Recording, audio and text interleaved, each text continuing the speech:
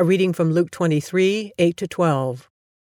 When Herod saw Jesus, he was very glad, for he had been wanting to see him for a long time, because he had heard about him and was hoping to see him perform some sign.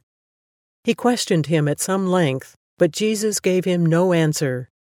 The chief priests and the scribes stood by, vehemently accusing him. Even Herod and his soldiers treated him with contempt and mocked him. Then he put an elegant robe on him and sent him back to Pilate. That same day, Herod and Pilate became friends with each other. Before this, they had been enemies. Until we went to Israel, I always thought Herod was one person, but he was a father and then many sons, and this is one of the sons who had rule over part of Israel. I don't know why he and Pilate were not friends, but he was. But we remember him because he had imprisoned John and had been intrigued by John. So there's a part of this corrupt political figure, a very powerful man, who has a yearning for truth. But he seems to get subverted every time he gets near it.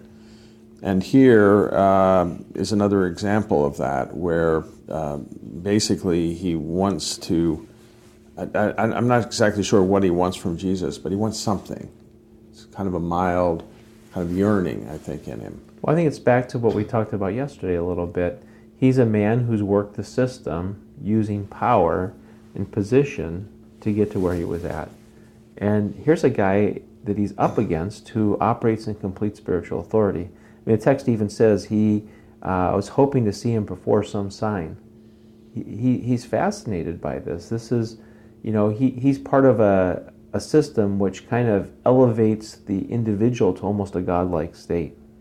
He was part of this great empire, and he wielded a lot of power, and people were to honor him.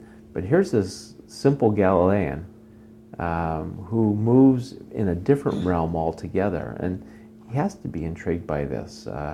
He's drawn into it. But even in that, the text tells us that his interest or his curiosity turns to antagonism, because he's not able to manipulate Jesus to get what he wants out of him. This is a little bit off the subject, but every time I pay attention to politics, I am surprised at how egocentric the whole thing is, because it's based on power, the ability to manipulate other people. And that is kind of really emphasized in these characters we're running into. At the very highest seats of power in Jerusalem, which was quite important, you have Herod, you have Pilate, you have Caiaphas. These are and then you have Jesus. What a contrast.